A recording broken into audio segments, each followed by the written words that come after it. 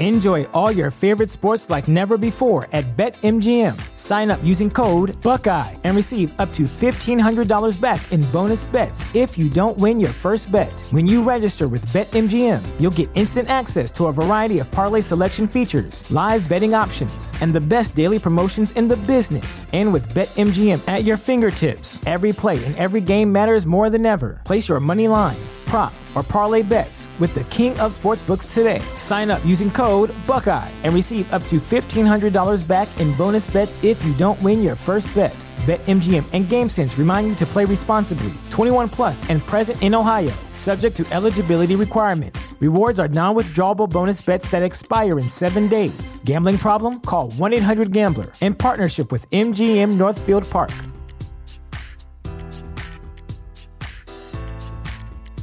You know how to book flights and hotels. All you're missing is a tool to plan the travel experiences you'll have once you arrive. That's why you need Viator. Book guided tours, excursions, and more in one place. There are over 300,000 travel experiences to choose from, so you can find something for everyone. And Viator offers free cancellation and 24/7 customer support for worry-free travel. Download the Viator app now and use code Viator10 for 10% off your first booking in the app. Find travel experiences for you. Do more with Viator.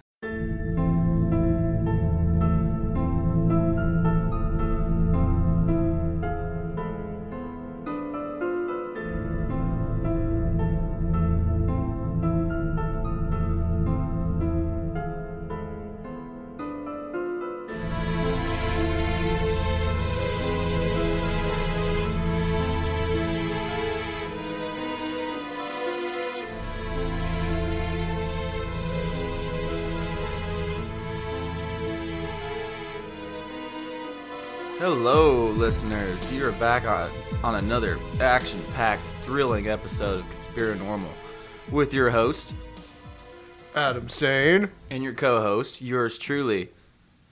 All right, so who's our guest tonight, Adam? Her name is Donna Parrish Bischoff. She is going to talk about a book that she wrote called The Lee Avenue Haunting, and we're also probably going to talk about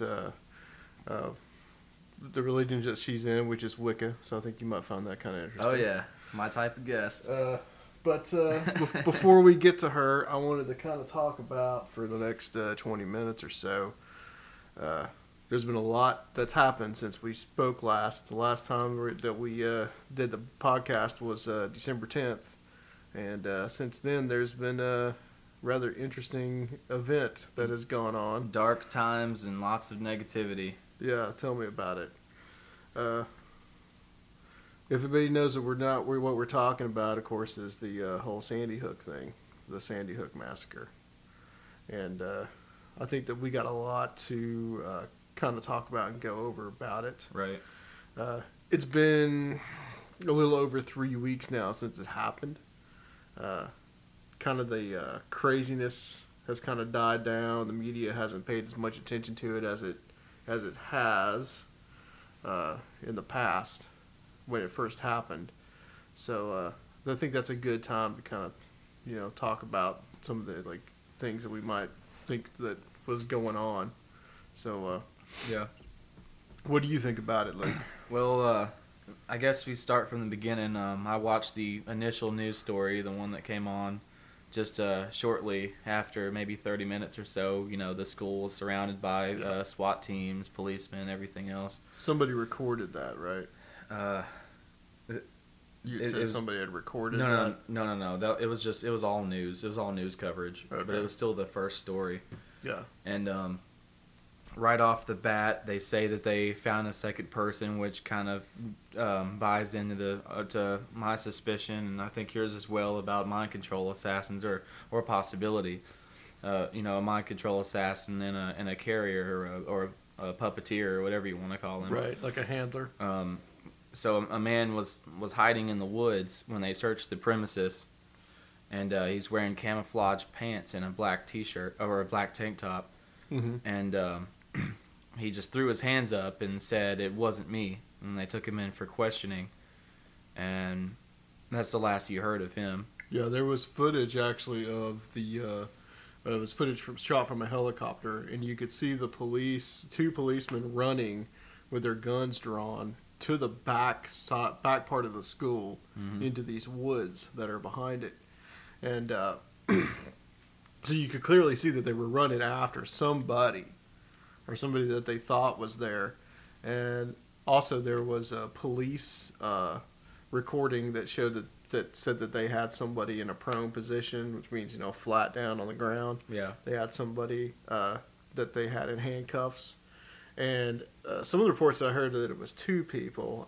Most of what I heard was that it was just one. I think. Yeah. And so they apparently had taken that person, and we assumed that was the person that was yelling at the parents as they were all gathered around the school, that they, that he didn't do it, and he was put in a cop car and never seen since. Right, taken away for questioning, and first of all, it's really suspicious to me. I mean, it could be that he was just in the woods walking around, maybe a surrounding neighborhood. He's just walking around the woods. But it just makes it a little even more suspicious that he's camouflaged, Right. But anyway, yeah, he supposedly had a scuffle in the office whenever he walked in the front door with these guns drawn, right? Drawn? What I have heard was that, you heard it the night that it happened, and the next day they were talking about that, the suspected shooter, Adam Lanza, had actually gone to that school 2 days before, and it had some kind of confrontation with the principal and a couple other people at the school. Now, you didn't hear any of that after like a couple of days. Yeah, that was off the radar. Nobody had said the news story anything that I about saw it. said that he got in a confrontation as soon as he walked in the office, and then from there he went to the rooms and started shooting. Yeah. Supposedly he shot out the glass and got in that way. Some other people have pointed out that he was, obviously a rifle was used to kill these teachers and principal and these students. That's what I had, was obviously that a rifle was used, but then apparently they found him with two handguns. Just pistols. Which one that he supposedly had used to kill himself. Yeah, and the SA or SR-15 or whatever it was, the assault rifle. AR-15? No, it wasn't an AR. It was it was some kind of SKS or something. But it was in the back seat of the car that he drove up in, is what I heard. Yeah, that's what I'd heard too. And so this anyway, go on. That's later. That's a later story. Right, and apparently to build on what you're saying is that a cop had actually been seen unloading that weapon right there instead of just entering it into the chain of evidence. So just more just weirdness surrounding it. One of the strangest things, and what kind of made me suspicious, was to later find out that he had taken his hard drive out and had smashed it to pieces. That was conveniently destroyed. Now, if he, as they said, had Asperger's syndrome, which usually those people, it's like a form of autism, and usually those people are super smart, then it probably was nothing for him to actually have pulled that out. Right, yeah. And then to destroy it. It's not hard to do. It's not hard to destroy a hard drive at all. But the question is why? Why would he do it? You're going to kill yourself, and you're going to. Then what reason would you have to destroy your hard drive? Who was he talking to? What was going on? What was on that hard drive? Mm-hmm. And, I don't think we're ever going to know. You know who does have access to that information? Who? Microsoft. Oh, really? Yeah, because you've got the relay. Sure. You have the relay files in everyone's computer that sends all of that. Right. So. Yeah. So, just a lot of strangeness that was going on with this. Now, I've seen a lot of things on the internet talking about just, weird stuff, man. There's somebody that I have on my Facebook that's been posting up these things about that supposedly the school is in the same layout as the ancient city of Teotihuacan and Babylon and all this kind of stuff. And, you know, that there's a line that goes from parallel or like a perpendicular line or something that goes between those spots and Sandy Hook, and just weird stuff. Someone's got to take it to that level and get carried away. And then also, you know, this supposed picture of this girl that was killed, a 27-year-old teacher that was killed. And supposedly in the background, there's an old guy doing the devil's horns symbol in the back. And of course, somebody, you know, takes that and lightens it up and says, "Oh, look, you know, that proves that there's Masonic connections." But you know, Luke, you're into metal. Yeah. You know, that's become a very popular thing now for totally. You know, even old people to sit there and do that. Yeah. It's just nothing. That's a pose for photographs all the time. There's also been this whole conspiracy stuff about that everybody that's involved is an actor. And there was one strange thing, though, that we saw that's actually on the web, right? On YouTube. This guy that was the father of one of the little girls that was killed. And he comes to, it's at a press conference. It's like maybe 3 or 4 days after the massacre. Mm-hmm. He comes to the press conference. He comes out smiling. Right. You've seen the video. Like he heard a good joke or something. Yeah. He's like, so he's just kind of laughing. Like, yeah, like he's heard a good joke. He's got this real snide look on his face. Right. And then he looks at, you know, you can't see the press corps there, but he looks at them and he's like, well, should I just read the cue card? And then looks at the cue card and then just kind of like starts to, he looks like he does literally look like Psyching an actor up, trying to psych himself up to cry. Right, yeah. And that was just very strange. Yeah, his whole attitude the entire time was strange. Very weird. You know, the thing is, people deal with grief in different ways. Yeah. I don't necessarily want to judge somebody for that, but that was... I don't think I'd be all bouncy and jovial, after my daughter just got shot. Hey, great job. Hey, great joke there, Mike. That's really funny. Right. Hey, should I read the cue cards? And then he's all like... You know, he just looks like somebody that's trying to just jazz himself up to cry. Well, furthermore, and more importantly, you go to find out that his dad's the CEO of GE Capital. Adam Lanza, the suspected shooter. His dad. Yeah, his dad's the CEO of GE Capital. Yeah, somebody that's very important. Right. The whole LIBOR thing, the LIBOR scandal, which is this bank in England that has been accused of stealing billions of dollars. Embezzled tax funds. Yeah, of just manipulating interest rates. Which is something that, hey, I didn't really hear about till, started seeing all this conspiracy stuff with Sandy Hook and with Aurora. But, that's another story altogether. But, Aurora, they said that somebody has put on the internet that the Aurora shooter's father was going to testify in the LIBOR scandal. Yeah. The Adam Lanza's father was also set to testify. It turns out that story was completely bogus. There's nothing to it.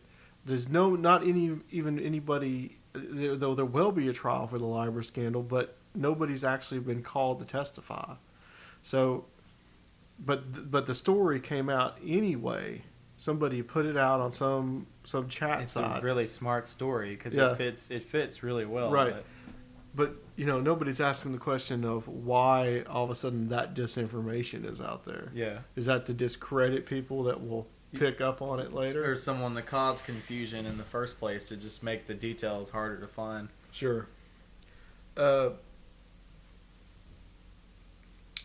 thing, too, that was bizarre was this guy named, I think his name was like Gene Rosen.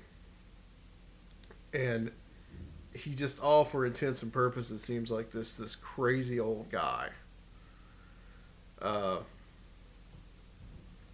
He said that he went to his house the day of the shooting, and there were all these kids in his yard.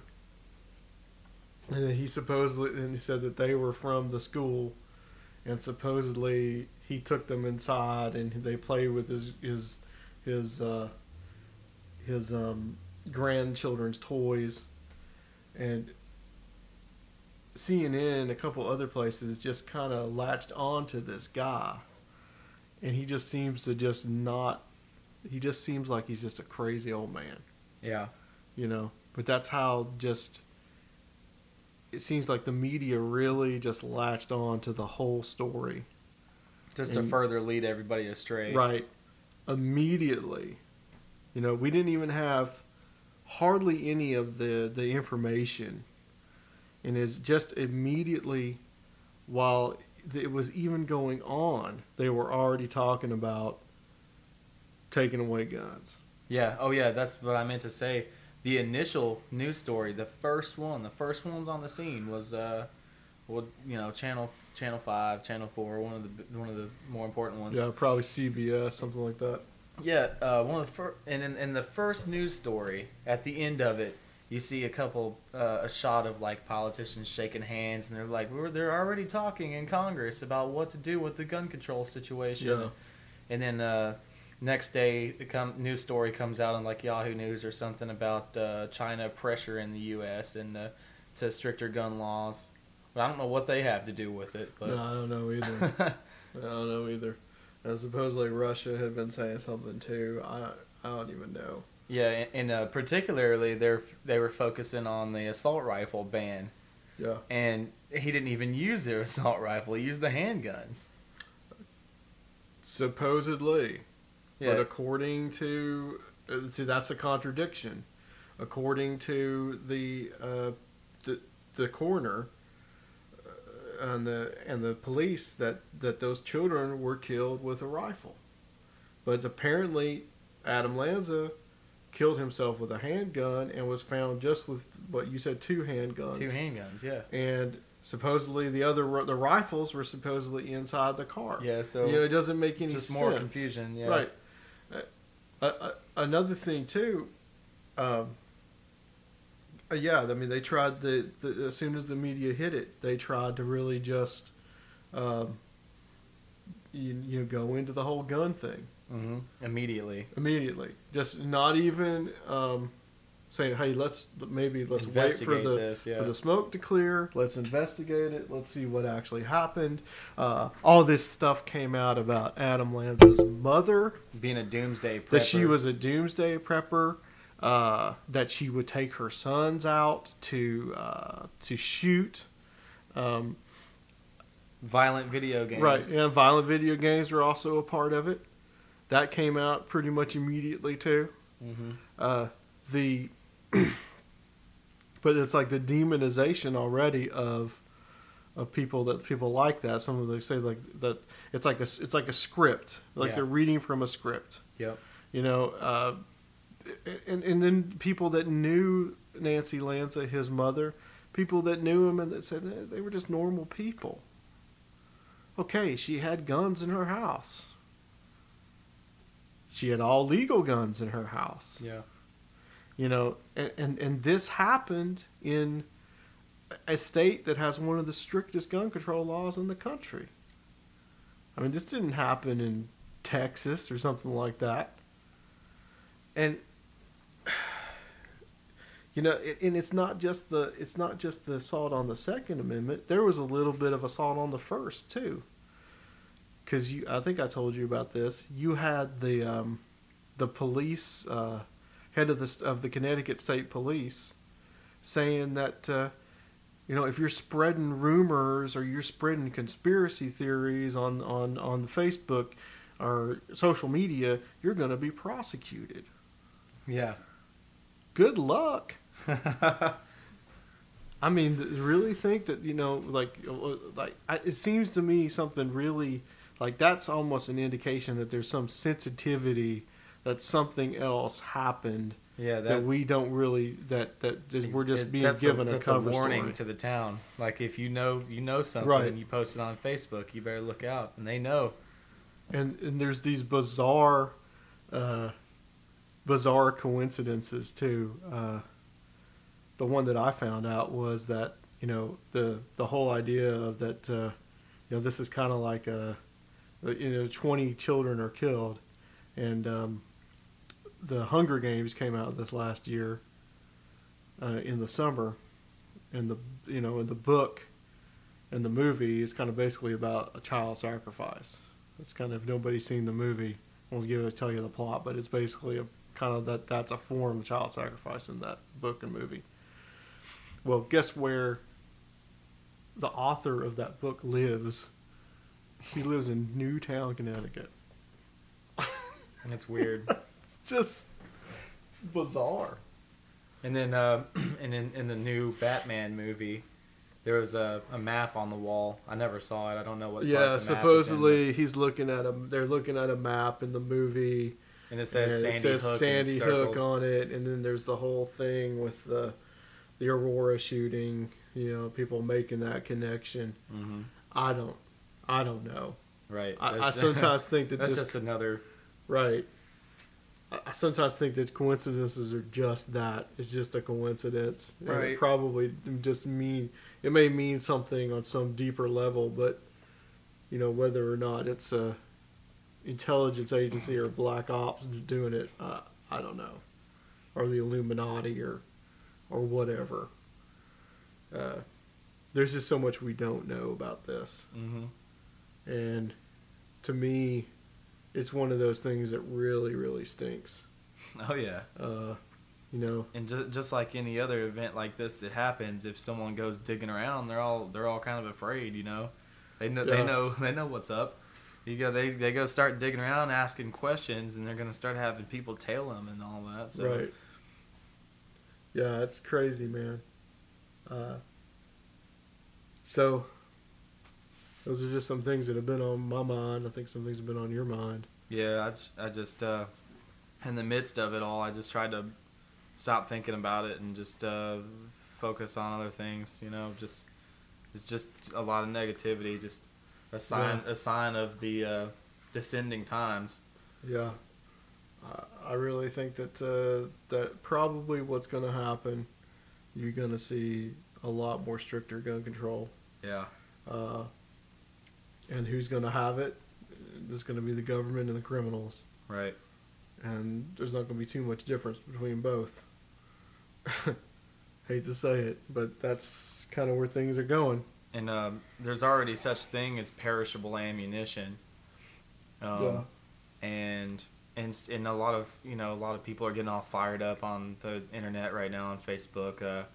Yeah, you'll never take my guns away. You have to pry it from my cold dead hands and all of this, but they can cut off the ammo supply. Yeah, it would be hard to shoot a gun without bullets. Exactly. Well, we're gonna need to call our guest because I just saw what time it is. So let's go to her. All right. And we'll be back to close it out on Conspiranormal. All right, we're back on Conspiranormal, and this is your host, Adam Sane. Co-host, Luke Reed. All right, Luke. Good discussion that we had just a couple minutes ago. Nice, thorough summary. Well, we have on the line Donna Parrish Bischoff.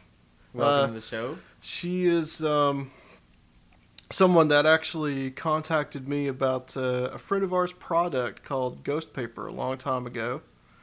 And later I find out that she had written a book called The Lee Avenue Haunting. And it is about her experiences that she had in Yonkers, New York, as she was growing up in a haunted house. And I just wanted to get her on just to kind of share that with us, her experiences. And hey, Don, we want to welcome you to the show. Thank you very much for having me, the both of you. And I've been looking forward to coming on your show for the longest time. And yeah. And I've been using the Ghost Paper, by the way, and it's wonderful. Excellent. Awesome. Yeah, And I also use it to wrap up gifts at Christmas time. No. Yeah. like dog paper. No, it's really good because when you sent it to me, it reminded me right away of The Sixth Sense when he put his hands on the table and then like the handprint stayed on the table. Right away, that's what it reminded me of. So I do use it as a reference to that all the time. So I have it ready to go. Excellent. So I highly recommend it. Cool. Well, we got you on tonight. We want to talk about your book, The Lee Avenue Haunting. I've read it. Thought it was an excellent book. Thank you. I really did enjoy it. Could you kind of to get started, set us up for the story, like, how did you guys get to the house and all that good stuff? Give us one sec.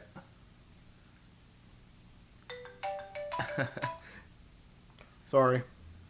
Was that a haunted Jack in the Box? Yeah, it was.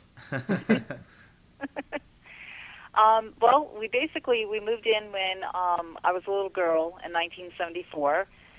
And my mother kind of started noticing things the night before we actually moved in, when she was kind of prepping the house, cleaning it up, and getting it ready for the kids and her husband. And she kind of bit her tongue because she was kind of afraid to say anything to us. And things kind of unraveled pretty quickly. And it was like if you've ever been on a roller coaster, it was kind of one of those things, and it kind of went downhill real quickly. And we just didn't know what to do because we were kind of locked into a 5-year lease. And you couldn't really just go to your landlord or landlady and say, hey, by the way, the house is haunted, we're out of here. We didn't have a whole lot of money, so we couldn't just leave in the middle of the night. Right. We just couldn't go. We couldn't just do it. It wasn't feasible. So we kind of stayed because we said, maybe we can deal with this kind of thing. But it wasn't one of those things that we could really deal with, but we couldn't leave. So things started to unhinge, and these entities, these beings, ghosts, spirits, demons, whatever you want to call it, whatever you feel comfortable with. If you read the book or if you haven't read the book, pick up the book, read the book. I think there were multiple things in that house, ranging from lost souls, entities, demons that were stuck. These poor things. I mean, I would love to go back. I actually did go back, but I don't want to go back and forth and get everyone confused. But I think that for the most part, they were tortured. They were tortured souls, and they were replicating family members to look like us. And good God, if I didn't have a nervous breakdown, I think at one point I crapped myself a couple of times. We just needed to get the hell out of there, but that was not feasible. So we were stuck there for 5 years. And, I was a little kid, so I couldn't just go out willy-nilly with my friends anytime I wanted. I had a curfew. I had to be in bed by 7:30. And so if I heard something in that closet, I had to stay in my bed, And I screamed for my mother every 5 seconds, so I was driving her crazy. So basically that was it. And our dad, rest his soul, he didn't believe in any of it. Even if something flew under his nose, he wasn't going to believe it. He wasn't going to hear it. Nothing was happening. He just, he was the tough guy. He was like, oh, come on now, Jesus Christ. Now, what's the matter with you people? Nothing's happening. He was one of those. Right. Yeah, it's amazing how that always kind of works out that way. It's usually the dad is usually kind of in a state of denial. Oh, yeah. What kind of, like, to start off a little bit, what was the kind of like what was the history of the house? Well, it was basically farmland. Not when I lived there. I mean, I'm not that old, but it was back in the late 1800s, early 1900s. It was all farmland. That whole street, most part of Yonkers was all farms. And that whole street was farms. And basically, I believe a good portion of Yonkers that was all like estates, and like one part of that where that house was probably a good portion was connected to other houses. So as I became older and more aware, I met up with some people, and I can't really say who they are because I don't have permission to. As I met up with them later in life, I discovered that they were having the same issues that I was having, and I discovered that maybe their property was connected to the property that I lived at. So it's quite possible that they had the same ghost I had because the properties were shared. So it was all like farm. It was all shared, farm property where they had, I guess, things that they grew and I guess horse-drawn carriages at one point. That's the best I can kind of give you the image of. And then once, I guess, society kicked in, they had roads and sidewalks and cars and all that good stuff kicked in. Yeah. Right. Because at that point, it was basically 10 to 12 miles from New York City. That's how close we were. Sure. Yeah, Yonkers is like really close. Also too, it was where you guys were in was an apartment, so the house is actually shared between two families. Right. It was a one-family house, but they had made it into two families. So like we had the first floor, which basically I guess they made it a two-family at that point, but if you can picture it, I mean, if you have the book, you said, and then if anyone goes online, they can see, and especially on my Facebook page, there's actual real-life photographs of the house. It's a house. It's a real old-looking house. So it's really a one-family house, but, like they will divide a one-family house to make it into two families. So this way people can make extra money. You can split up apartments that way. So Sure. That's what they did with this house. So this way they could just, make some rent money at this point. But it really was an enormous house that they just split so they can just make some rent at that point. So I'm sorry, you were going to ask me a question. Well, do you know if the family that was, you guys were downstairs, is that correct? Yes, that's correct. Okay. And the family that was upstairs, do you know if they had any kind of experiences, or were they not very communicative to you guys? Well, the interesting about that thing, it came out like later that, his mom, there was a son and his two sisters, actually a brother and his two sisters, who were our landlords, and their parents had owned it. And what happened was one of their parents had committed suicide there, and that's what had happened. They had been handed it to them, and then one of them was, I guess, autistic. One of his sisters was autistic, and from what I understand is when you have someone that's autistic, especially with working with a lot of people in the field, that when I come across this with paranormal experiences, autism, for whatever reason, brings on a lot of paranormal experiences. I don't know if you've come across this yourself, but it brings on more paranormal activity. And for whatever reason, it was like a magnet in that house. Huh. And there was also another suicide that had taken place because the prior tenants, they had just moved out, we had moved in. And the bedroom that I had taken over with my sister, the poor son, he had overdosed on heroin, and we had taken over his bedroom. And it was just a weird experience. I was just lying in bed, and I heard something come into the bedroom and walk around the bed, and I kept my eyes closed so tight, and I heard, like a guy's voice say hello to me, and no one was there, and like the blinds started flying off the window, and I started screaming, and like my sister woke up, and it was like my mother and brother ran in the room. They were like, "What's up?" and what happened? And I tried to explain to them, and I really believe that it was the spirit of the boy who committed suicide. It was just weird. It was like that place was just a magnet for suicide and depression, and it was just all these weird things just became drawn to that house, and it was trying to draw us right into it, and just very, very sad, very sad. When you came in contact with the autistic boy, did he seem to have like a dark energy surrounding him, or what did you feel coming from him? Well, actually, it was a woman. It was the sister of our landlord, and she was in her. I would say at that time because she was probably in her late 30s, early 40s.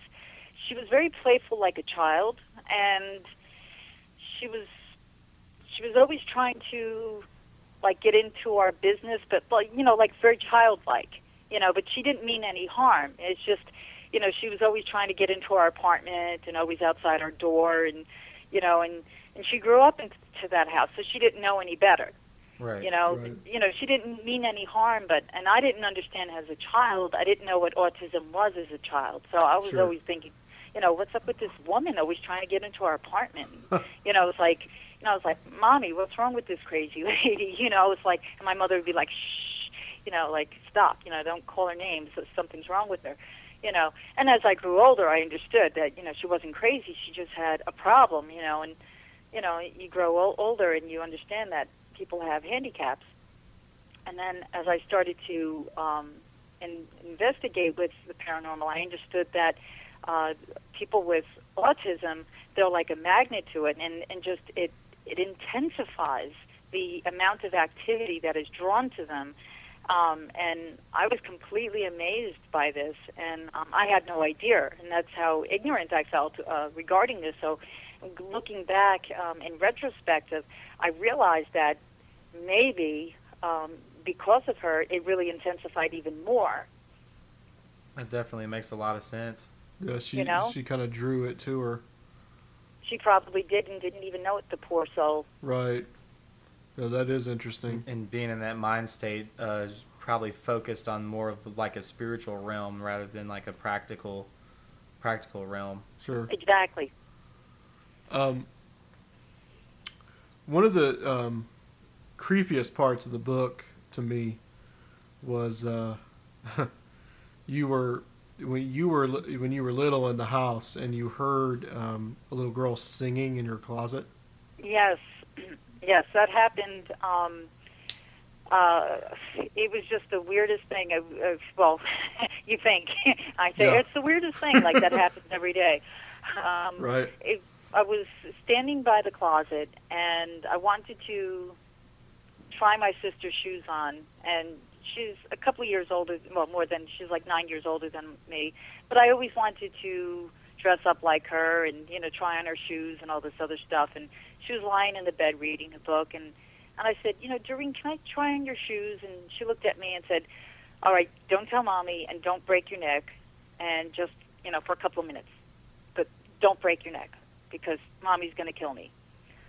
So I went to go bend down to pick up, like, the big wedge. Back in the 1970s, it was all the rage for all the girls to have, like, these big Carmen Miranda wedge shoes, like these big strappy, like, Frankenstein shoes. I call them Frankenstein shoes.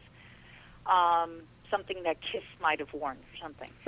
And so, here I am. I'm, like, 7 years old, and, now I'm about 6 feet tall. And so I go to put them on. I go to bend down, and I hear, these nursery rhymes coming out of the closet, and I just felt like all the blood ran out of my body, and I went, Doreen, and I just started screaming, and she jumped off the bed, she grabbed my hand, and we ran down the hallway, and I just couldn't stop shaking. I felt like I was frozen in time. I just couldn't move. It was like, what is this thing in the closet? It was like a porthole. I mean, it's like, what is this thing in the room? I mean, it was like seemed to circulate within this bed. It was like in every room, really, but it was like mainly in this room. It's like, and this room is where this boy, this was his old room where, he he came back. It was his old room where before he committed suicide. It was just the creepiest house in the whole world to me. And I didn't go. I went back there not too long ago, not because of pain, but because now I'm ready to face it. Sure. And unfortunately, the owners didn't want any part of an investigation. And I gave them the book. I said, "Here's a freebie," and they almost like jumped out of their skin and off the front porch. They were like, "Oh my God!" They grabbed their faces. They were like, "Oh no!" They're like, "This is the house." I go, "Yeah, I know. I wrote about it." So they didn't want anything to do with it. They were like, they just didn't want. They were shocked. They were floored by it. They didn't want anything to do with it at all. They were pretty upset about it. Do you think that they were having experiences in the house? I did ask them, and they said, "We've been here 3 years. We haven't had anything happen to us." I said, "Okay, well, do you mind? Can I come back here with my team?" And they said they didn't want to upset their children, and they didn't, And I said, "Well, here's a book. Will you read it?" They were not interested in reading it, but they kept the book. They probably threw it away in the garbage or something, and after I left, but I don't know. I gave them my phone number. I said, "If you want, you can contact me if you have any questions." I haven't heard from them at all, so your guess is as good as mine. Sure. It would have been nice to to do an investigation there, but they're a young family. They're from Ireland. They knew the old landlords that we had. Unfortunately, 2 of them passed away, and one is actually in California and has Alzheimer's. So that much I can tell you. The little girl in the closet thing, did your sister hear that as well? Oh, yeah. Okay. She jumped right off the bed. Wow. I started screaming. She jumped off the bed, and she grabbed me. And that's why I was just dying to find out if these people have any of these experiences. Right. Did you you'd mentioned too about that it was looking like family members. Yeah. That was also a very compelling part of the book too. I've heard about that in some other extreme haunting cases. Could you kind of go into what went down with that? Absolutely. This thing, I say thing. I hate to offend it, but I suffered from severe migraines, as I still do these days. But I was laying down, and my mother, gave me a cold cloth across the forehead, and I was resting, and the light was on in the bedroom, and I was just lying there in the room, and my sister hadn't been home yet, and she had been out on a date. So I was just lying there, and where you can see, if you have like a rag on your head, you can basically still see. You're not blinded, and you can still, imagine like your hand across your eyes, and, you can still see in front of you. And I see something, I hear something like a creak by the door, and I turn, and I see my sister come in, and she's wearing this psychedelic 60s robe that my grandmother gave the both of us to share. And she's smiling at me. And I was like, "Oh, hey, Doreen." And she's walking around the bed, and she's smiling at me like really weird. But she's not saying anything, just there's no words. And I'm following her with my eyes, and she's walking around the bed. She's just smiling at me, just really weird. Just really weird. And I'm thinking, what's going on with this? Something's not right. Something's off. And I'm just following her with my head. I'm just now, I kind of take the cloth off my head. Now my sister completely goes through the wall at this point. Now I start screaming for my mother, because now I'm frozen. I can't even leave the bed. I can't even move off the bed. I'm screaming. My mother comes running up the hallway. I'm like, Doreen was wearing this robe, and she walked around the bed, and she went through the wall. Imagine your child telling you this and how that might sound. So my mother says, well, Doreen's still on a date or whatever. At that point, the front door opened. It was my sister. And she walks in. She walks in. She's wearing like a Rolling Stones T-shirt and jeans. Not even the outfit that I just described. And I go, you were just wearing that, you know, and I'm like freaking out, and I'm stuttering, I'm like Barney Five, I'm like, you, my eyes are bugging out, I'm like, my hands are going everywhere. I'm like, you just went around the bed and went right through that wall.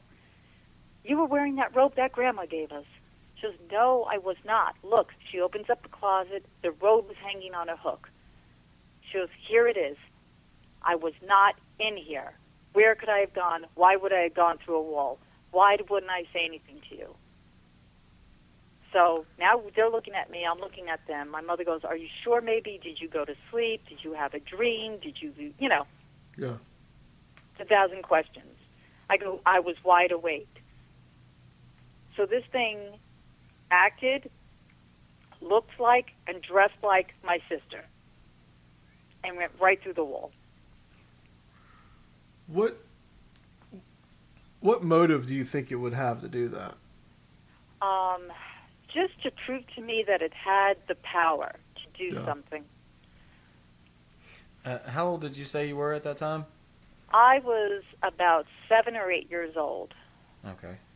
Because we moved in when I was 6 and we moved out when I was 12. So you can imagine I was like the first 12 years old with like all gray hair. No. Yeah, go ahead. So with a lot of our haunting guests, it seems to be a common denominator that they all had, or most of them had in common, a traumatic event sometime in their childhood. Mm-hmm. Was there anything like that going on? Well, this was as dramatic as it got for me, this house. I mean, I've had some other things happen prior to Lee Avenue, but it wasn't like stressful, it wasn't haunting, it wasn't terrifying. It was just like kind of like spiritual things that have occurred in my life.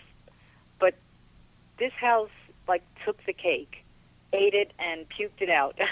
It was just like that was it, you know. And it was, I don't know, it was just like the there are no words to tell you of how I feel about this house, except for it really set it in stone for me to know that I needed to grow up and do something about this. It was always like, you need to learn and experience. You need to either come away from this, embracing this.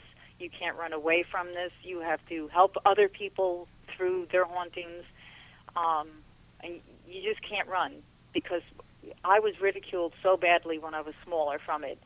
And, you know, I lost a lot of sleep. I was an insomniac for like months because I was afraid to go to bed, literally. There was no way that I could go to sleep because I was always afraid something was going to come out of a closet. I was afraid that something was going to grab me. I was afraid that I was going to wake up and see a face in front of me. I was afraid that, you know, there was going to be like a chair on the bed. I was always afraid that it was always going to try to hurt us in some way. I just lost so much sleep. And then if I did finally go to sleep, I was from sheer exhaustion. And I lost a lot of school time because of it. So, I mean, there was a lot of explaining, a lot of like, you know, please excuse Donna from school today, you know. The demon tried to kill her, you know. It was, you know, it was really, it was bad. And then my mother tried to turn to the Catholic Church for help. And that went over like a fart in church on Sunday. They just turned their backs on us. You know, it really was bad, you know. And so that led me to another spiritual path entirely.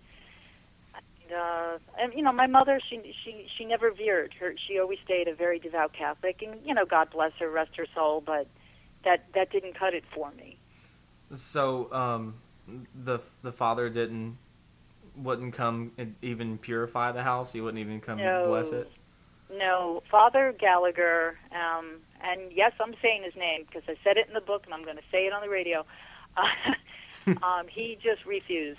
He absolutely refused. He told my mother she'd probably be better seeking psychiatric care. You know. Wow. But, he didn't mind sending that little envelope in the mail for that donation for Sunday, Yeah, right. I mean, I'm sorry, it's like, look, I believe in Jesus and I believe in God, but, I went the pagan pathway a little bit later on in my life as soon as I was allowed to have my spiritual break. And, but I'll tell you, they got a pair on them, to ask for that dollar, but they don't want to give a blessing. And that left me, pretty scarred up, thinking like, wait a minute, here's my mother begging you for a blessing of the house.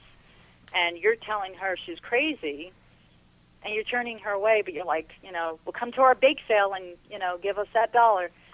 Should have just slipped in an extra 50 or something, and they might have come over. You know what I'm saying? It's like, really? Yeah. It's like, you got to be kidding.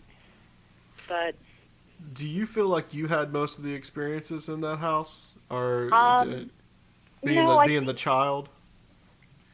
I really don't think so. I think like my sister equally had them as well. Okay. My brother, rest his soul, because my brother's no longer with us. My father's no longer with us. My mother's no longer with us. So it's Right. just me and my sister now. Right. And I wish I had written this book 5 years ago, because then I think my brother would have co-written the book with me as well, and I think his voice would have been strongly heard as well with this. And fortunately, unfortunately, I can pretty strongly say that, except for my father, the four of us had a lot of experiences that we can sit and say, oh my God, did you hear that? Did you see that? And, especially when the chairs were up against my brother's door, and it was like, what the F is going on? It's like, especially when my brother, he swore that me and my sister did this. And we're like, okay, if we did this, how can we do this without making a noise, lining up all the chairs, all these captain's chairs, in front of your bedroom door while you're napping, and then go back to the kitchen all quiet and pretend that we're Weird. doing absolutely nothing, And, it was just so weird. And then, like, we went, to go meet our mother on the front porch, and we waited for her to get home. And then as soon as we walk into the dining room, like, the chair, like, kicked out in front of us. It just wanted us to know that it had the power, it didn't like us, and it was spitting in our face. Mm-hmm. Right.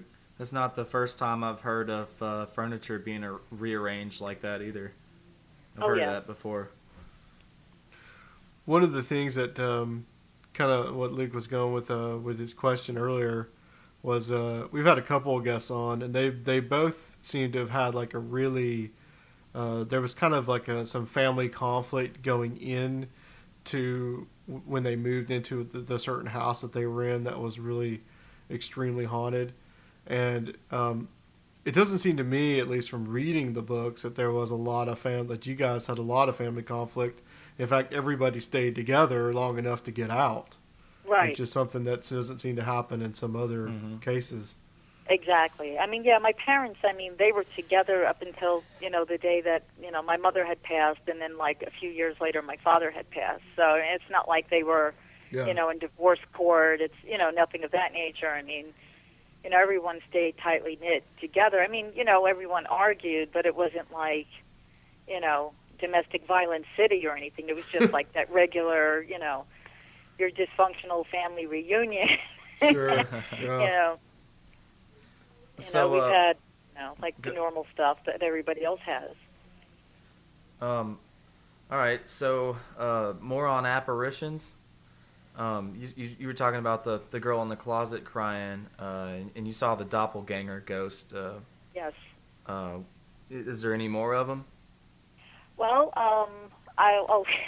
here's one that puzzles me to this day, and we tried to figure this out.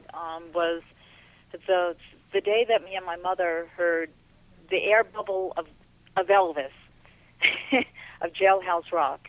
And we heard the first line of Jailhouse Rock, and we couldn't figure out why we heard it, if there was a message there, because nobody we had known was in jail, or maybe it was trying to tell us that it was in jail at one point, or if it was, my mother and brother were both big Elvis fans, but there was no radio on, there was nobody listening to a radio, and it was just like a big air pocket, a big air bubble, like a sound bubble of like the first line of Jailhouse Rock that played right in front of us in the dining room.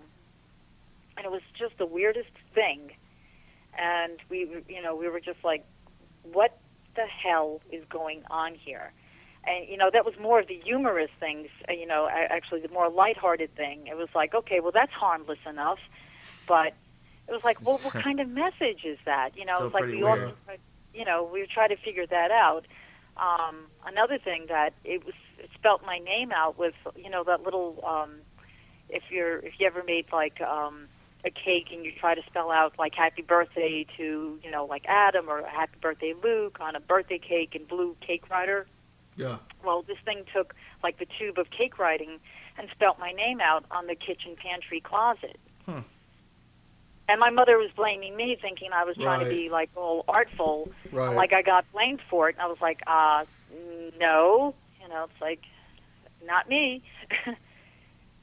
Just trying to do little things to, get me into trouble. And I was like, I didn't do that. Not me. Yeah. I just constantly did all these little things. Like, I think it tried to get me into trouble sometimes because I was the kid, probably, And the time with the walkie-talkies with my brother being in the closet when I heard the men, the woman and the man, saying, like, don't let him out of the closet. And it was like, and I didn't. I froze, and I did not let my brother out of the closet. And my brother almost suffocated because he was trying to play Houdini because he was trying to entertain me. And if he hadn't like banged his head into the closet like a whole bunch of times, my sister would have never heard him. She came from the back room, and then she looked at me like I tied up a 6-foot guy and stuck him in the closet, and she looked at me all scared like I was Linda Blair, and I was like, no, he was trying to play Houdini. We were playing with the walkie-talkies, and then I heard a man and a woman tell me not to let him out of the closet. Weird. And so then my sister looked at my brother and was like, okay, well, you're an idiot for, like, allowing this, But the fact of the matter is I heard the man and the woman come through on that walkie-talkie, and then she had asked my brother, she was like, did you hear them? He's like, no, I didn't hear anybody on my end. So, you could say, well, maybe it was, maybe someone on another channel from another house. But how would they say, don't let him out of the closet? Well, I mean, specifically that message to me. How would they know that's going on? You know what I'm saying? Right. Unless there was something that was there in that environment. Right. I mean, just too many weird things were happening within that house. You mentioned something in the book about it. Think about it. Indian. Yes. This thing kept presenting itself to me, and I believe that was meant. It was like an angry Indian, and the funny thing, and I say funny now, I could say it's funny. It wasn't so funny then. I could say it's funny now because it looked like my dad in full headdress because I'm part Native American. And it looked like my dad with like long gray crazy hair. Not that my father had long gray crazy hair. He had gray hair, but it was short. Sure. And like the feathers and the whole thing and the warrior makeup, but he would never come across the threshold of the bedroom. But he'd always be like screaming and with his mouth open and angry and like trying to get my attention. And I'd be yelling, and I'm like, Mom, I'm screaming, and the Indians here, the Indians here. I had no clue because I was so young. I didn't know about ancestry. I didn't know what I was. I didn't, you don't know, like, nationalities. I mean, I didn't know at that time. I was pretty dumb, I guess. And my mother said, well, why? Like, describe, what are you seeing? And I kept telling her, I was like, he looks like Daddy. He's dressed up like an Indian. I don't know what's going on. I keep seeing him. So she told me, she was like, well, Daddy is part Indian on his grandmother's side, and she, as soon as she started to explain the family ancestry history to me, I stopped seeing this Indian, which was the weirdest thing. As soon as I got the family history, it's like, boom, I stopped seeing this thing, this angry Indian.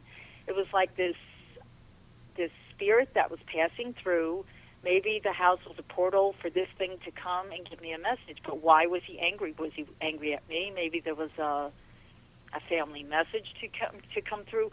That still puzzles me. So as I got older, I got into the familyancestry.com thing, and I'm getting into all that now. And Sure. I'm finding that we go back into the 1700s, but that remain.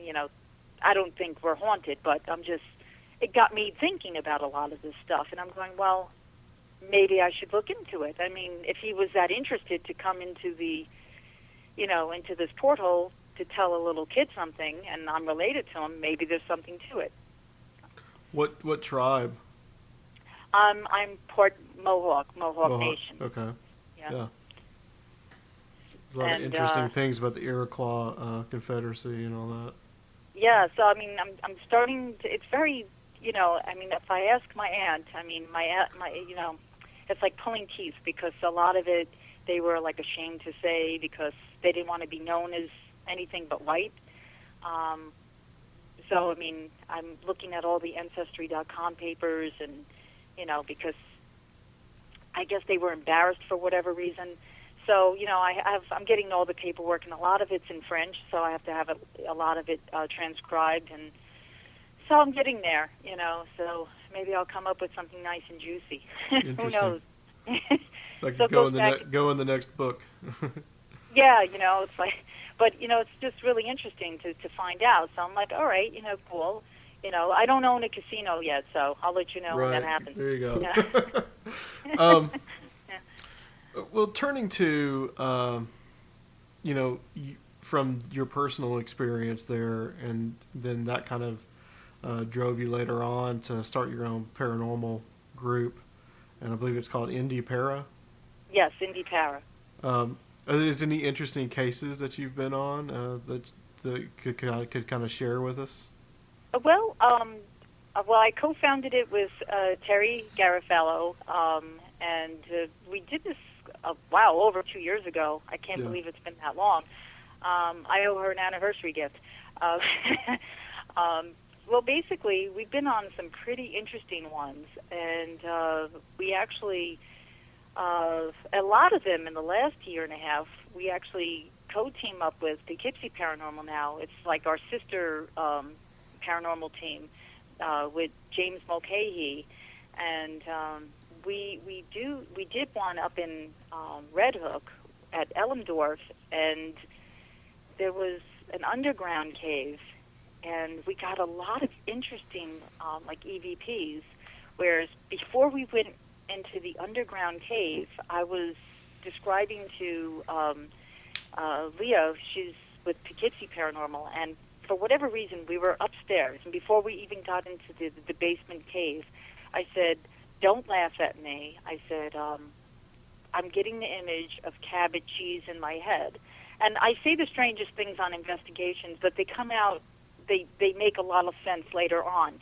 And she looked at me and she started to laugh. And I had this on recording, and we were recording the whole thing. And she goes, "Cabot cheese?" And I was like, "You don't ask me. I don't know why, but..." And she goes, "Are you hungry?" I said, "No, I'm not hungry at all."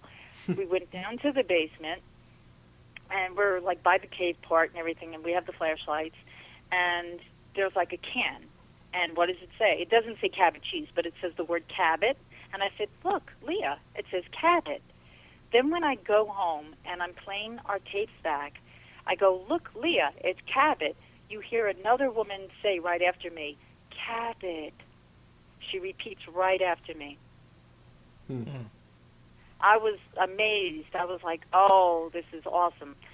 And at the same place, at this Elmdorf, I was sitting in the center of this, there was this wooden floor, like they had this hearth, and I was sitting, and I said, for whatever reason, there's a lot of energy.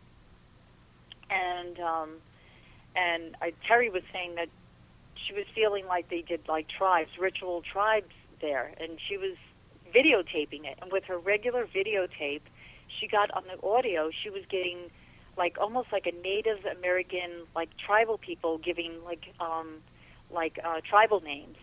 And the name escapes me now, of course, but they were giving tribal names in the circle. And it was just such an amazing, and that was the most recent, this was just a few months ago. It was like such an amazing experience for all of us.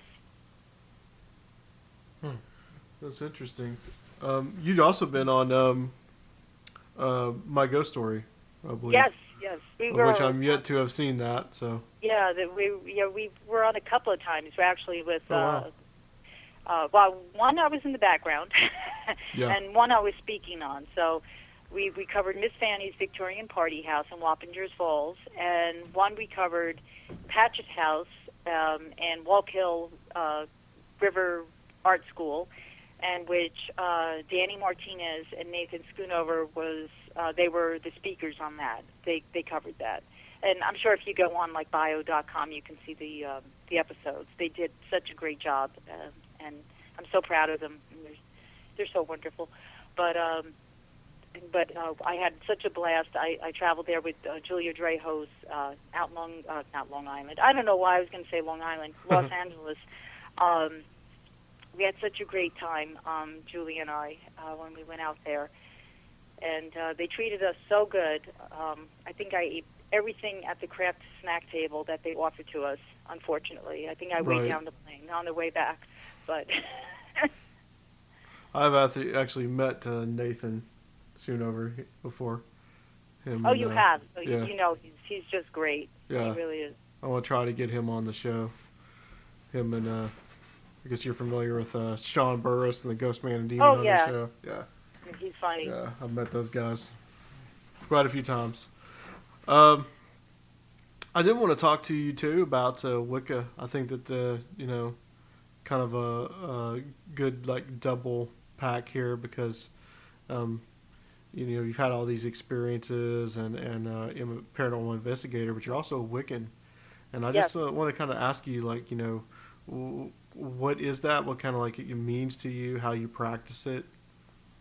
Well, it means something very beautiful to me. It was a way for me to have my inner spirituality. It's the way I find my peace. It's the way I meditate. It's the way I find universal love for all things. It's for those who wonder out there, because a lot of people, they see me wear the star. My mother-in-law, she cracks me up. She thinks I wear the Star of David. And I have to explain to her, no, it's a pentacle. And basically, it's the study of nature for me. It's worship of nature. It's just beauty of. It's not what people think. I don't dress like Stevie Nicks. I don't cast spells like Harry Potter. I don't, I can't, it's something different for me than it is for a lot of other people out there. I can't assimilate it with what others might be listening to. Like, I can't basically give it a name like others can give it a name. That's all I can tell you. I had a beautiful conversation with Scott Cunningham. He's dead now. But I had the conversation with him when I was 23 years old. And with that being said, I'm going on 46. He died of AIDS many, many, many, many years ago. And I wrote him a letter when I was interested in many questions with Wicca. And he was kind enough, and I hand-wrote him a letter, and I mailed it, snail mail. And I said, I have so many questions about this, and I just don't know which way to go, if I'm doing this right, should I stand to the left, should I stand to the north, am I doing these right? He wrote me back, and he said, actually he called me back. The phone rang, he goes, this is Scott Cunningham. And I went, the Scott Cunningham? And he goes, yes. I was amazed. He spent 25 minutes on the phone with me. It's the most memorable phone conversations I've had with the loveliest man I'll probably ever speak to. He assured me that not to worry about what other people think. It's beauty from within.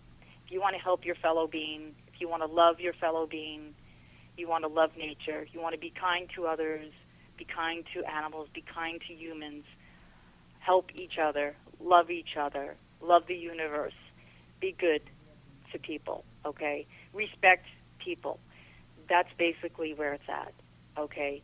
It's not about, what you see on TV. It's not what you see in the movies. It's not devil worship. It's not, you don't have to sacrifice a goat at 12 midnight facing the north, howling at the moon. That's not what it's about. Although some people do play dress up, and they feel that they have to empower themselves, and that's good for them. If that works for them, I'm happy for them. And there are very cliquey people out there that, so be it. I'm happy for them. I don't feel the need to be a part of a clique or a crowd, and that's why I'm solitary, because I'm completely, I'm very comfortable within my own skin in doing that. So that's basically what it means to me. Maybe I'm a little long-winded with getting there, but I need to get that out, because a lot of people think that I worship the devil and I don't believe in Jesus. Completely opposite. I still believe in Jesus, and I still love Jesus, but I am Wiccan. So if that makes any sense, or if that confuses you more, I don't know. Well, yeah, I mean, kind of, that is interesting. I mean, kind of, because one of the things we've talked about, we've had a lot of different kinds of guests on this show. We've had, Luke can tell you, we've had, staunch Christians all the way to, well, we haven't gone too extreme, I guess. But to someone who's just really eclectic. Right. Yeah. We've had, we just, if you listen to our shows, our past shows, you can see kind of like the variance, the diversity of the guests. Yeah. And like, kind of like, I kind of, would like to know, like, elaborate a little bit on, like, how you feel, I don't know if it is a contradiction to be Wiccan and to love Jesus at the same time. I mean, how do you feel? I mean, what can you kind of elaborate on that a little bit? Well, I think that God and Goddess are everywhere, and I think that it's a part of everything in the universe. It's not really a contradiction, because, Jesus was a real person that walked the planet, and, and I do believe in Jesus Christ, but I don't go to the church. I don't believe in the Catholic Church. Nothing against people who are Catholic, I'm not racist against them. I'm not prejudiced against them or anything. That doesn't work for me. It's not my path. And as far as me believing in Jesus, there's nothing wrong with that. I feel there's nothing wrong with it. I know that in some circles that I've attempted to hang around with, I've mentioned that, and it's like, again, it's that, oh my God, someone farted in church on Sunday. It's like I mentioned that to my fellow Wiccans, and it's like all of a sudden their tails go up, the eyebrow goes up, and it's like, meow! It's like, oh, she said Jesus, and it's like right away I've said the wrong thing, and it's like, why? What's the matter? What's wrong with Jesus?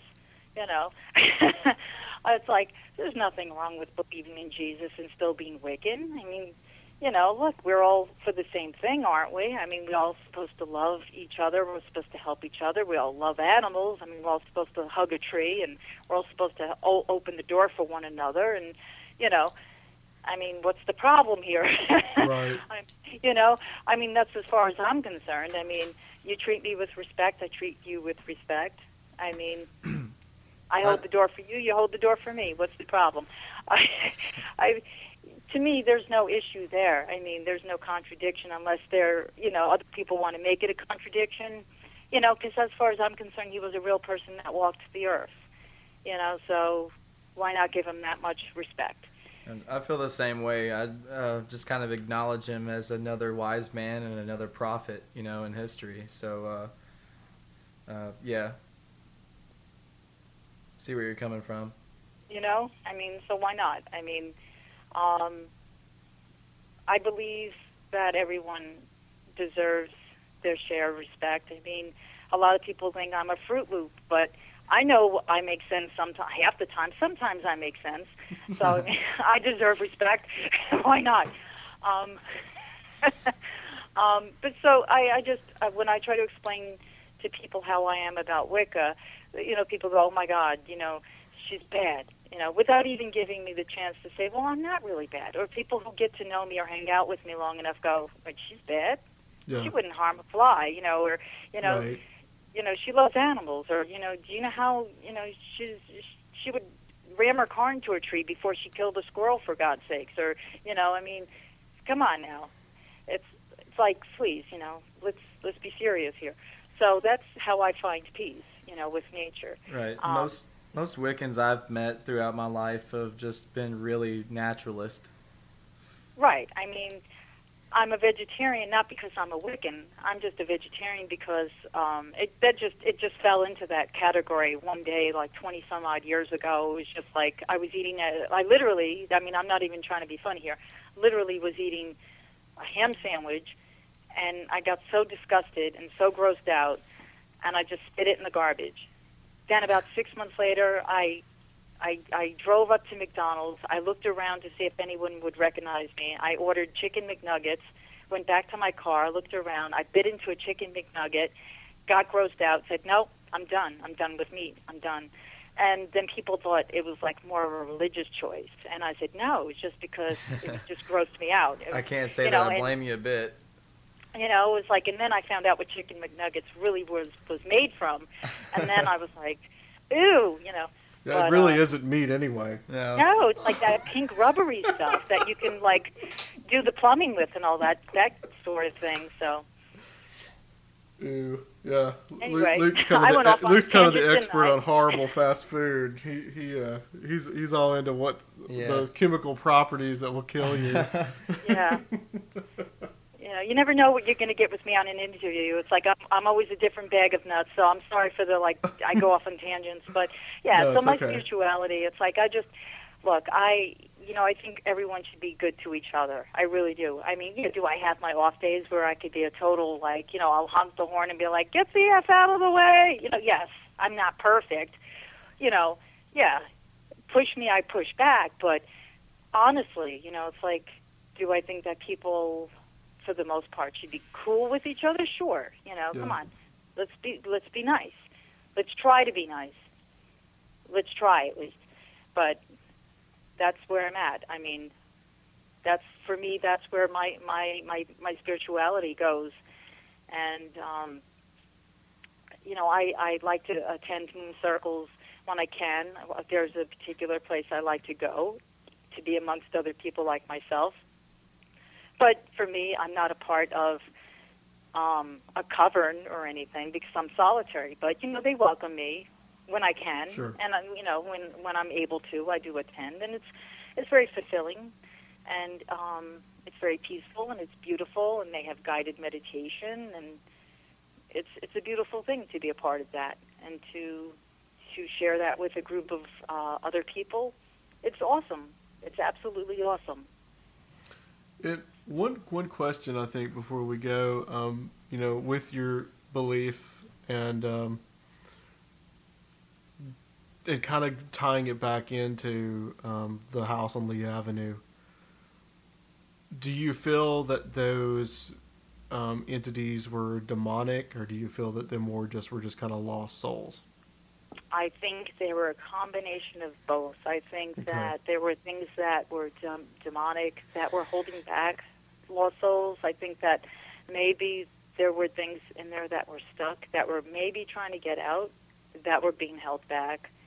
And partly that's the reason why I'd like to go back, to see if I can investigate, to see if I can, go in there now that I'm trained, and go in there with some more people on my two teams, and go in there and try to see if I can help anything that would like to be set free, and send them to a better place, if I can, if I dare say I can, that was one of the reasons why I would have liked to, if these people would have agreed upon it, but unfortunately, I was turned down. But that's one of the reasons why I would have liked to have done it. So sadly, I think it's two of those answers right there. Yeah, I tend to believe that too about most of these things, that there seems to be that you have human souls, but you seem to have another stronger entity that's holding them there. Right. Exactly. I think, like the poor thing that, he overdosed. I think that he's being held there. I think that little girl, dare I say, is it a real little girl, or is it something pretending to be a little girl? Who knows? Don't know. I mean, I don't know. I mean, was it just trying to sucker me in, making me think it was a little girl, because I was a little girl, trying to get me to relate with it? I don't even know. But I do feel that there were struggling parts that, it was like begging for help, or maybe, just, who knows? I mean, but I would have loved to gone in there, roll up my sleeves, and try to smack the living daylights out of it and try to help it if I can. Yeah, you still may get a chance someday. I mean, to do that. I hope these people, they have all my information. So I mean, even if they're listening, I don't know if they're listening, but they are. I'm willing to help. Yeah. Well, I think we're just about out of time. Do you have anything else you want to ask Luke, or? Go ahead. I was going to say thank you very much for having me. Hey, thank you for coming on. Yeah. Thank you for coming on. It was really great. I think we covered a lot of ground. Mm-hmm. And the whole interview offered a different perspective on all of this than the previous guest. Just a complete different situation and different type of haunting altogether. Yeah, but I was able to, give different perspectives of, even if it was a kooky sense of ways to look at things. But oh no, we even got to talk about McNuggets. So, well, Donna, stay on the line. We're going to close this section out, but just stay on the line with us. And all right, if there's anything that you want to add, we'll call it. All right, and we will be right back to close out the show on Conspiranormal. Stay tuned. All right, we are back on Conspiranormal. Luke, what'd you think of Donna? I always love Wiccans. Enough said. Yeah, that was good. That was a good interview. Yeah. That was a really good way to start off the year. Like I said at the end of the last segment, it's nice to have like a different kind of haunting, and it was completely different than. Sure. And I'd read the book, but I didn't think about it in those kind of terms till the night that that seemed to be a little bit different than the other two, like with Tim Yancey's experience and Bill Bean's experience. Like it didn't tear her life quite as apart, and didn't tear her family as apart as the other two. Yeah. So I did find that fairly interesting, and try to get different kinds of experiences on the show too. Mm-hmm. And I thought the Wiccan stuff was interesting too, and some of kind of her experiences. And she really wants to go investigate that house. I guess she kind of wants a little bit of some kind of validation and to find out what went on. I don't blame her. Yeah, now that she's done all of that studying, because Wiccan focuses so heavily on spirits and how to deal with them, shamanism too. Wants to get back in there and check it out. Yep. Well, before we go, is there anything that you want to add, man, or say? There was. I need to start making a list. You notice Chris wasn't here tonight. Yeah. He is helping out over at his job, helping out making pizzas. Working with Richard? No, he's not working with Richard. Oh. He's, man. He's working out with the Old Hickory Boulevard Pizza Hut crew tonight, so he wasn't able to come. Hermitage finest. But he should be here the next time. And for all the Chris fans that are out there, I know they probably just turned it off as soon as he did. Yeah. He wasn't on. There's some pretty ladies out there wearing producer Chris shirts right now. Conspiranormal producer Chris shirts. T-shirts, wet T-shirts on top of that. A producer Chris tattoo on one of the breasts. I wasn't gonna go that far. I was trying my best to keep it classy, dude. I know, man. I had to take it there. Anyway, next time I am in negotiations with someone I do not know yet if they are coming on as of right now at 8:43 p.m. You gotta go to Bohemian Grove to Yeah, I might have to go to Bohemian Grove to meet them, and but just still kind of in negotiations for that show. So we may or may not have a guest, so just thinking some things to talk about. Right. But if all else fails, I'll just surprise call Dr. Future and put him on. So hopefully he doesn't listen to the show. We'll definitely have some stuff to talk about. Yeah. If you call Dr. Future, we can just go ahead and do like the next 4 episodes. I think so, yeah.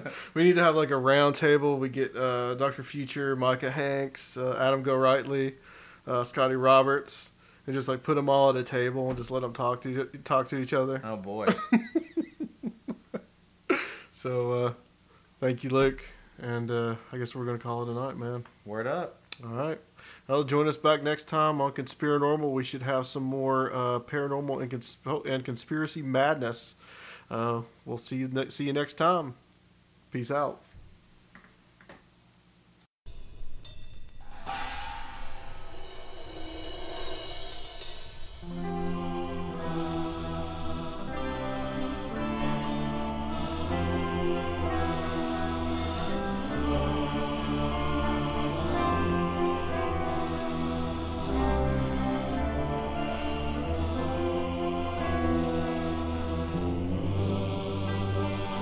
Found his way to the light. He'll hold on forever. God showed him the way to go, but Satan screams, never! Satan, leave that boy alone. He's on his way to heaven. Satan, leave that boy alone. He's on his way to heaven.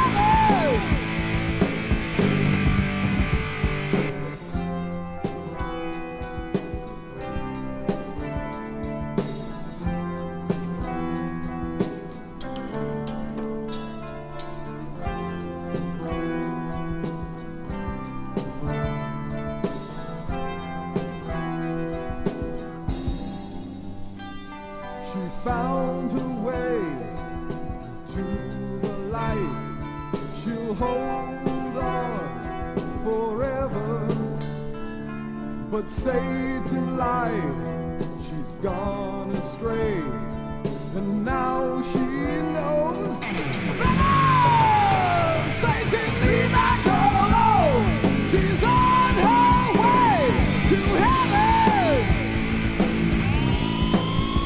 Satan, leave that boy alone. He's on his way to heaven. Satan, leave us alone. We're on our way to heaven.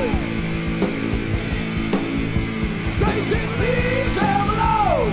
They're on their way to heaven.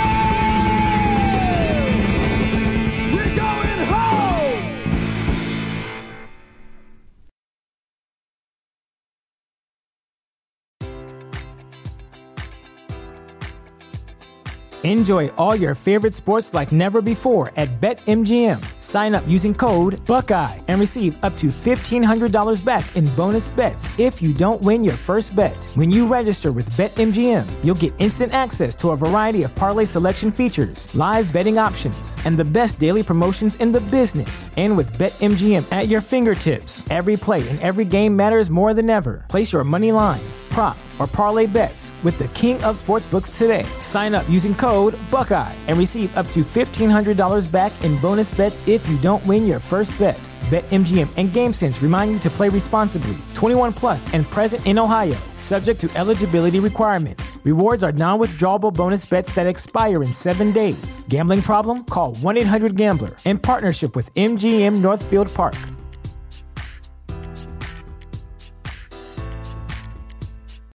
You know how to book flights and hotels. All you're missing is a tool to plan the travel experiences you'll have once you arrive. That's why you need Viator. Book guided tours, activities, excursions, and more in one place to make your trip truly unforgettable. Viator has over 300,000 travel experiences to choose from. Everything from simple tours to extreme adventures and all the niche, interesting stuff in between. So you can plan something that everyone you're traveling with will enjoy. Real traveler reviews give the inside scoop from people who've already been on the experiences you're considering. So you can plan with confidence. Free cancellation helps you plan for the unexpected. And 24/7 customer support means you can travel worry-free. Download the Viator app now and use code Viator10 for 10% off your first booking in the app. Find travel experiences for you. Do more with Viator.